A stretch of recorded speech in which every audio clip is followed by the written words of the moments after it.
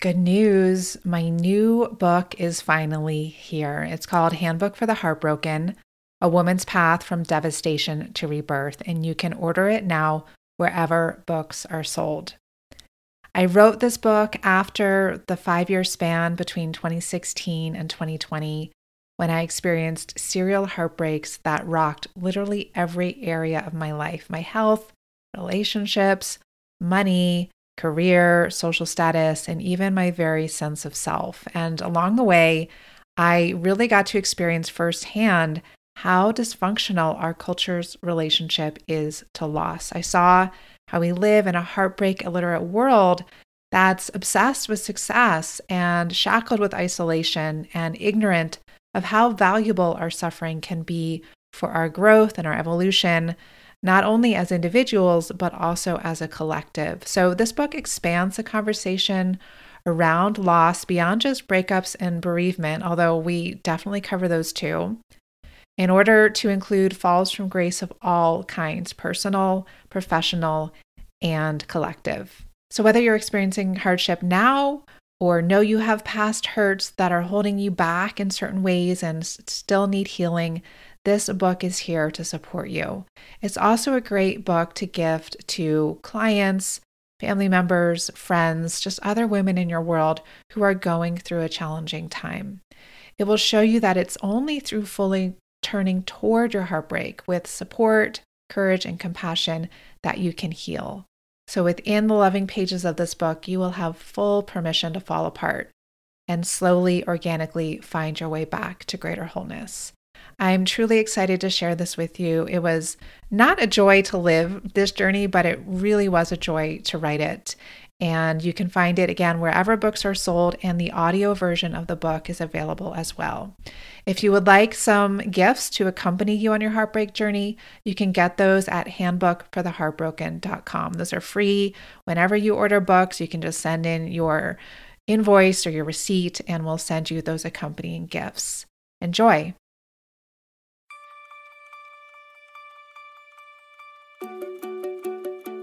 Hello, beautiful women. Welcome to She Talks, a space for you to come home to your inner wisdom, which I call your she. I'm Sarah Von Stover, a teacher of women's yoga, meditation, and spirituality, a best-selling author, and founder of The Way of the Happy Woman. Every summer, I share a seasonal series here on the podcast called Poolside Sutras. So throughout the month of June, over the next 3 weeks, I'll publish a handful of episodes in this series. Each of these features a She Talk, which was recorded live at the last She Yoga and Meditation Teacher Training, which I offered this past February on the island of Koh Samui, Thailand. Now, hanging out by the pool with a good book or podcast has always been one of my favorite summer activities. So in this spirit, Poolside Sutras are meant to inspire and educate you in a fun and portable way during all of your summer excursions, or for those of you in the Southern Hemisphere, your vacation excursions to the beach, on a hike or road trip, at the gym, or of course, by the pool. And best of all, Poolside Sutras give you a taste of the She Yoga and Meditation Teacher Training, which is taking place next in one of my favorite places on the planet, Tulum, Mexico, from December 1st to 8th, 2018. This is a week-long teacher training and practice intensive in women's yin and flow yoga, Buddhist meditation with a feminine perspective, and She Dharma. If you want to teach and inspire women in your community, or simply feel hungry for a retreat to nourish your own body and soul, this is for you. And while there's no pool at our Tulum venue, we have it even better. We'll literally be right on the beach. Not only that, but this year's venue is incredibly intimate. We have space for 17 women, and we only open this training for registration once a year. If you're curious and want to learn more, you can visit sheyogatraining.com. And for now, roll out your towel, soak up the twinkling blue view, and enjoy this poolside sutra.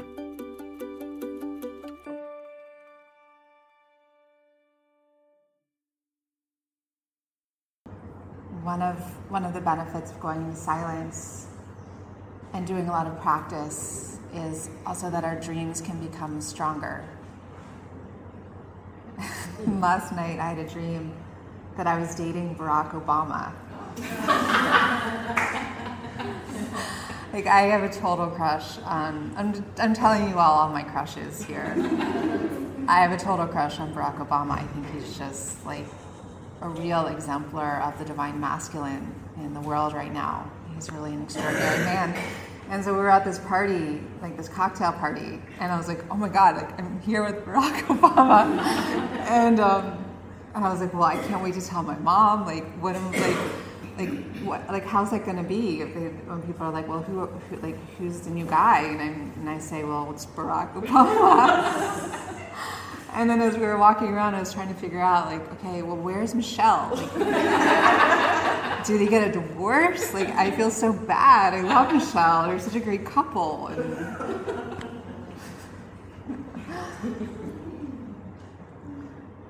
So moving deeper into the silence, there's other things that we can discover, like what it's like to have Barack Obama as your boyfriend.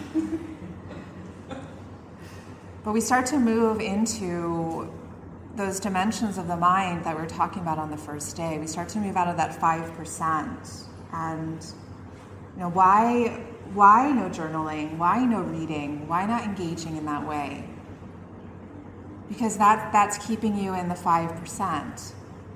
That's keeping you in the analytical mind, in the conscious mind. And we can be in that mind anytime. Right? We can be in that mind the other 360 days of, 363 days of the year if we like. And so when we stop engaging with that, there's other avenues for understanding reality that can open up for us. And something that I've really respected hearing stories about teachers that really push their students. And I don't, this is very mild. I mean, it's just 3 days of being quiet. But there's some teachers who run retreats where for a week you are homeless in a city and you only are given a few dollars. And you figure out how to make it for the week in the city with these $3. And some people start up, playing musical instruments on the side of the street, and you need to be resourceful, and you need to be able to be with all the things that come up when you don't have money in your pocket, you don't have a home to go to, you don't know where you're going to get your next meal. So if you think that this is challenging, think about if we did our retreat on the streets of Bangkok and you were just on your own to discover those inner resources. Another teacher who was rooted in Boulder, Chogyam Trungpa Rinpoche, a Tibetan that came to America and was really one of the fathers of Buddhism in the Western world. And one of the reasons why he's so revered is for his crazy wisdom and the ways that he would, like the quote-unquote assignments that he would give to his students, to really see that place in each person, like that, the crux, like the place where there's a little bit of a crack, and to prescribe something specifically for that was going to bring them to their edge, because it's in that point where transformation happens, where you really touch the places you don't want to touch. Like I was saying yesterday, when you go to the places that scare you. So for these 3 days, I encourage you to practice this ancient art of silence, and to see what it has to discover for yourself, what it has to do with leadership.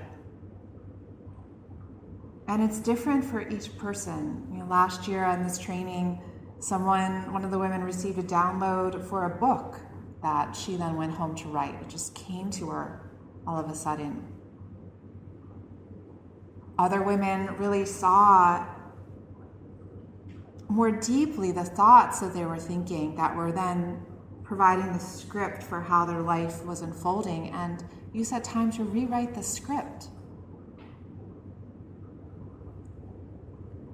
So, if you are to write something down, write down these beliefs that you catch when they come up in your awareness. These repetitive thoughts, these repetitive patterns.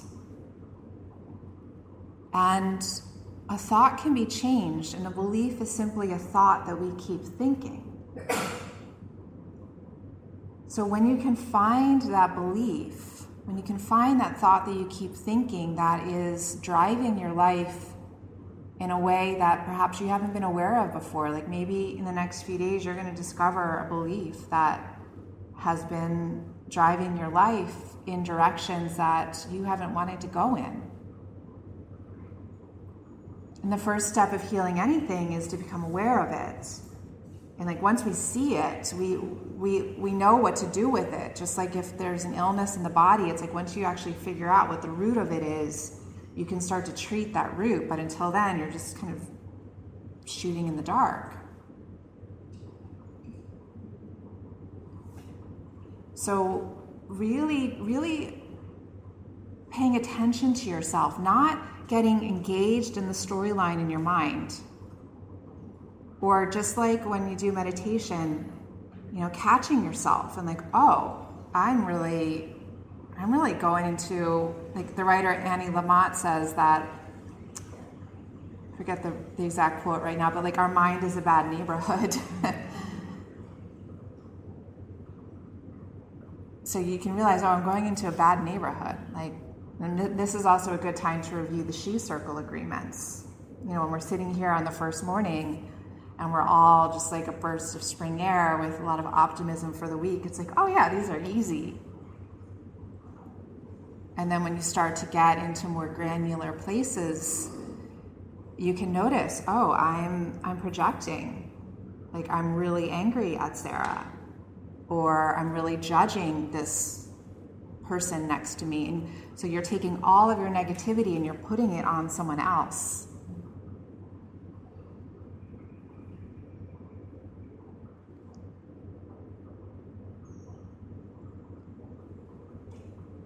So the awareness of the belief, the awareness of the thought patterns is the first step. And then we need to choose, what am I going to replace that with? And you get to decide. You get to write. You get to write what that is.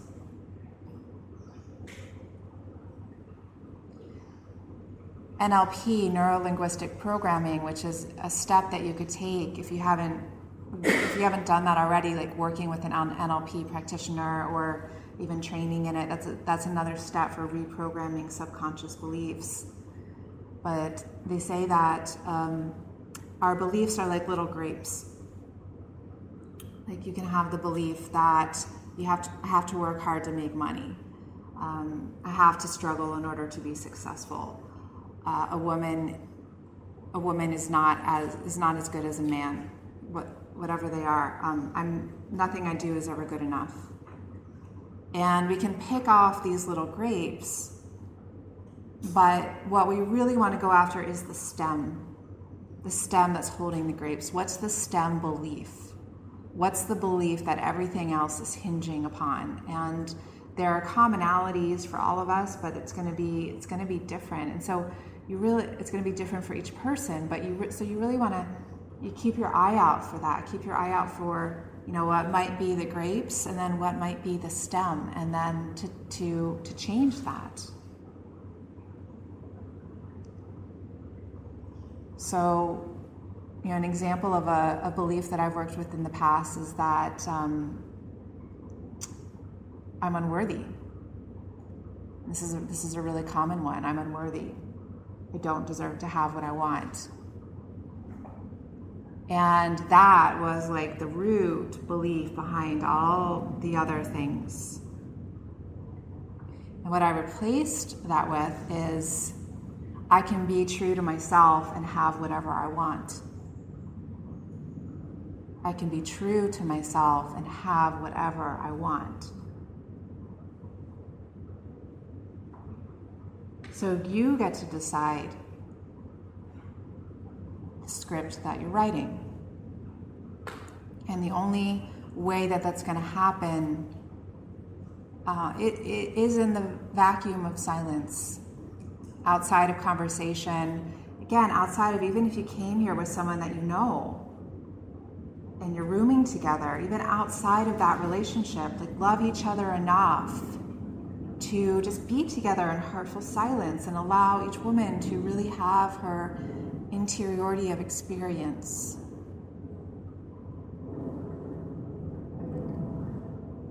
And every retreat is different. Every retreat has a different theme.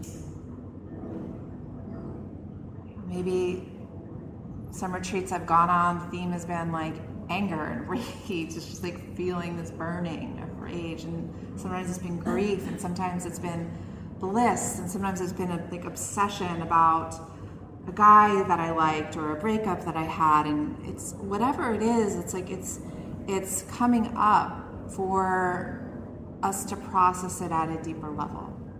And we never know what's going to come up.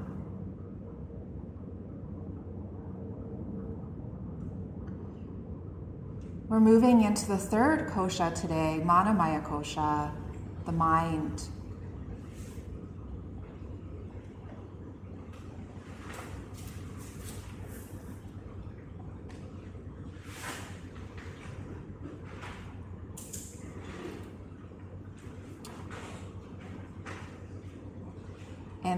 In this little TV series I was telling you about Albert Einstein called Genius, when he died, that's not a spoiler because we all know that he's not alive anymore in physical form. So he dies, and even though his family requested that they keep his body intact because his request was to be just cremated and not to have his body donated to science. The doctors decided they were going to drill through his skull and take out his brain. And they wanted to study his brain. They wanted to understand, like, how can a man like this be so genius? We want to see how his brain is different from everyone else's brain.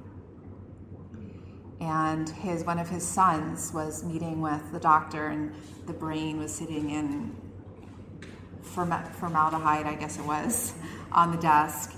And his son was like, you're not going to find what you're looking for in there. It's what he had doesn't live in the brain, it doesn't live in the body, it lives everywhere. So the mind is not the brain. The mind is not even in us. It's been proven that thoughts do not live inside of us. They actually come to us. So our mind is one of the strongest connections that we have to universal intelligence. It's like when we tune, if like our body is a radio and we tune that antenna, we tune the antenna through our energy body to the vibration, certain vibrations in the universe, we're going to pick up certain thoughts. And in this way, we can choose what thoughts we're going to entertain, what thoughts we're going to really welcome into our lives, and what thoughts we're going to reject and say, like, no, I know where that goes, and I'm not doing that anymore. because these thought patterns, they carve really deep grooves in us, create something called neural rigidity, where, say that you have, so many of us as women, we have histories of eating disorders. And those are like deep grooves carved in the brain of thinking about your body in a certain way. And it took a while for it to get that way. And it's going to take some effort to actually like change that circuitry, engaging neuroplasticity to carve new pathways for new messages to form, a new self-image to form. So your worldview, your self-view, it can be changed. These patterns, I have a strong inner critic, I have a lot of jealousy, I compare myself to a lot of people, this feeling of not being worthy, not being good enough, like that, those can all be changed. It requires effort. It requires this, like I was saying the other day, it requires a really strong will. Again, the strength of your will is related to the strength of your spirit, saying, no, I'm going to overcome this. I'm going to overcome this. And we see this so much. People who have overcome extreme hardship and become totally different people, totally new people. Like, again, I've mentioned Oprah a lot. Oprah was sexually abused as a girl and as a teen. She actually had a child, gave birth to a child when she was 14 that died. She went from, her grandmother cleaned houses and was rearing Oprah to also, the best that you can do for yourself is work for a good white family, and was really raising Oprah for that to be her standard of having a good life. And now look at who she's grown to become. And that is because of the power of her mind and this will, this spirit to say, like, no, I want more than that. I want to experience more than that. Someone like Tony Robbins also had a horrendous childhood. So many examples of this. Nelson Mandela in prison for 10 years, looking out the same window every day thinking, I'm never going to get out of here. I'm going to spend the rest of my life here. And then one day a new thought came into his head. What if I could get out of here? What if I could get out of here?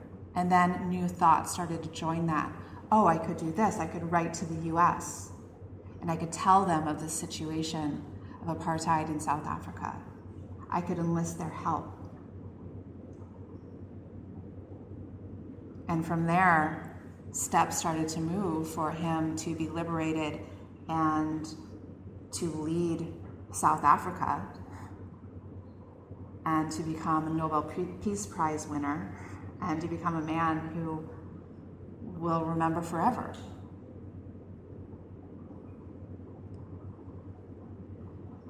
So it can help us to say, like, oh, if these people can do that, so can I. We're all made of the same stuff.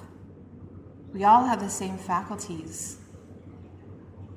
We all have the same power of mind. But it requires time. It requires effort. It's not going to happen just by watching Insta stories and posting on Facebook and just engaging in the mundaneness of life. I mean, those things there's nothing wrong with those things, but what needs to come first is this impetus, this desire to become who you want to be. To bridge this gap between who you know you are and who the rest of the world sees you as. to be willing, as Marianne Williamson has in that quote, to be willing to become that big, that bright, that powerful. Who are you to do that? Well, who are you not to do that? Why not do that? What else are we supposed to do with this life? Well, we can do anything. We can do anything. What are you going to choose?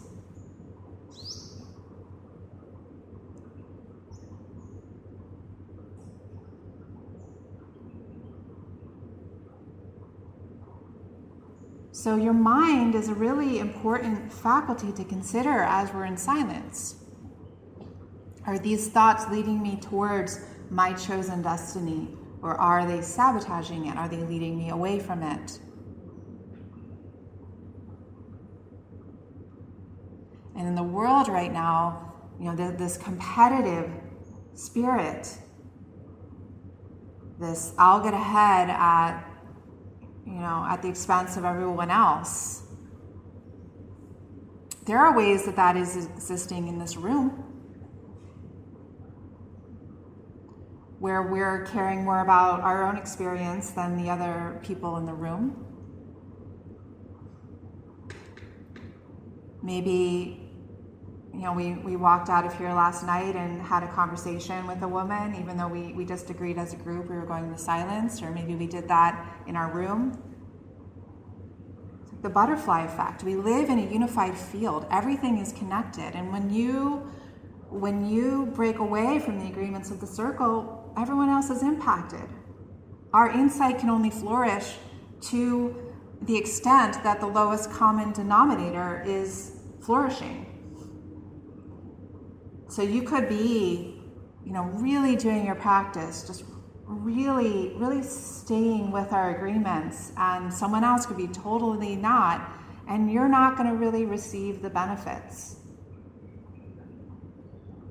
Because it's not just one of us that rises, it's all of us that need to rise if we're going to have a successful training. If we're going to have a training in which we leave feeling empowered and transformed and clear and inspired, that's going to come from all of us participating in that.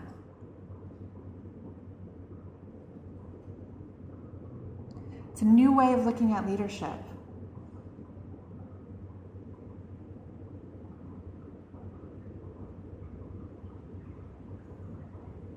Being co-creative.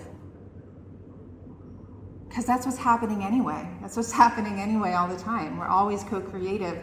Sometimes we're just co-creating things that are disharmonious.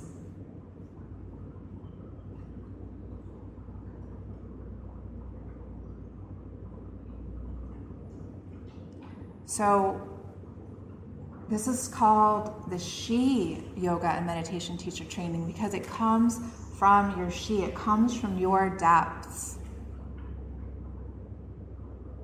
So true leadership requires this kind of like this Lent period, going into the desert. And, we're doing 3 days. Again, we're not going homeless in the streets of Bangkok. We're not going out and fasting in the desert for 40 days. We're being well-fed and can get spa treatments and hang out in the pool. And we're just not talking or reading, right? Or writing in our journals. It's pretty tame. This is our equivalent of that, to see like what comes through, like this ancient practice of doing a vision quest, to be initiated into adulthood, to be initiated into society, meaning to go out without food or without water, and like I said last night, listening to the secrets of the universe as they're being revealed to you.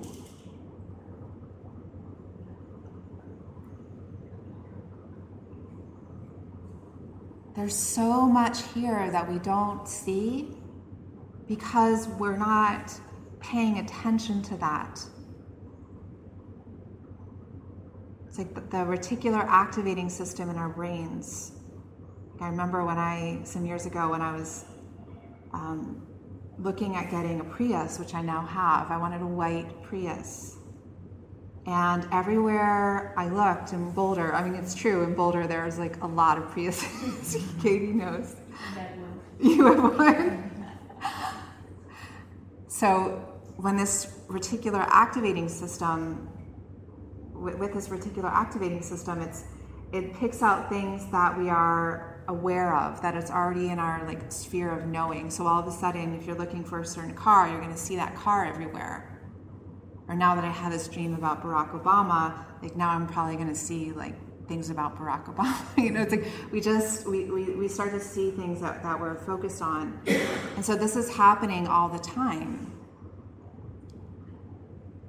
Like, we live in the infinite. And then we only see this frozen light of the things that we're used to seeing or that we think are possible to see. But so much else is here right now.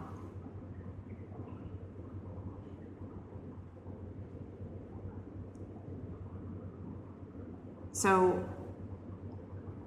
She leadership is leading from this multi-sensory place. And practicing living from this multi-sensory place. So we are all so intuitive. We are all so tuned in. Now, there's no course in school for how to be more intuitive, how to read people's energy, how to read people's minds. But a part of us is doing that all the time.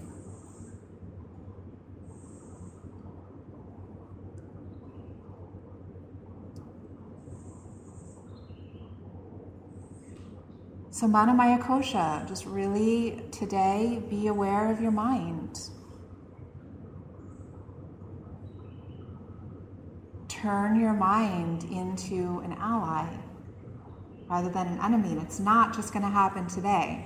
I'm sorry to say. It takes time. It took a lot of time to build in these patterns, these mental patterns that you have, that are not giving you the results that you want, and it's going to take time to build in a new neural pathways.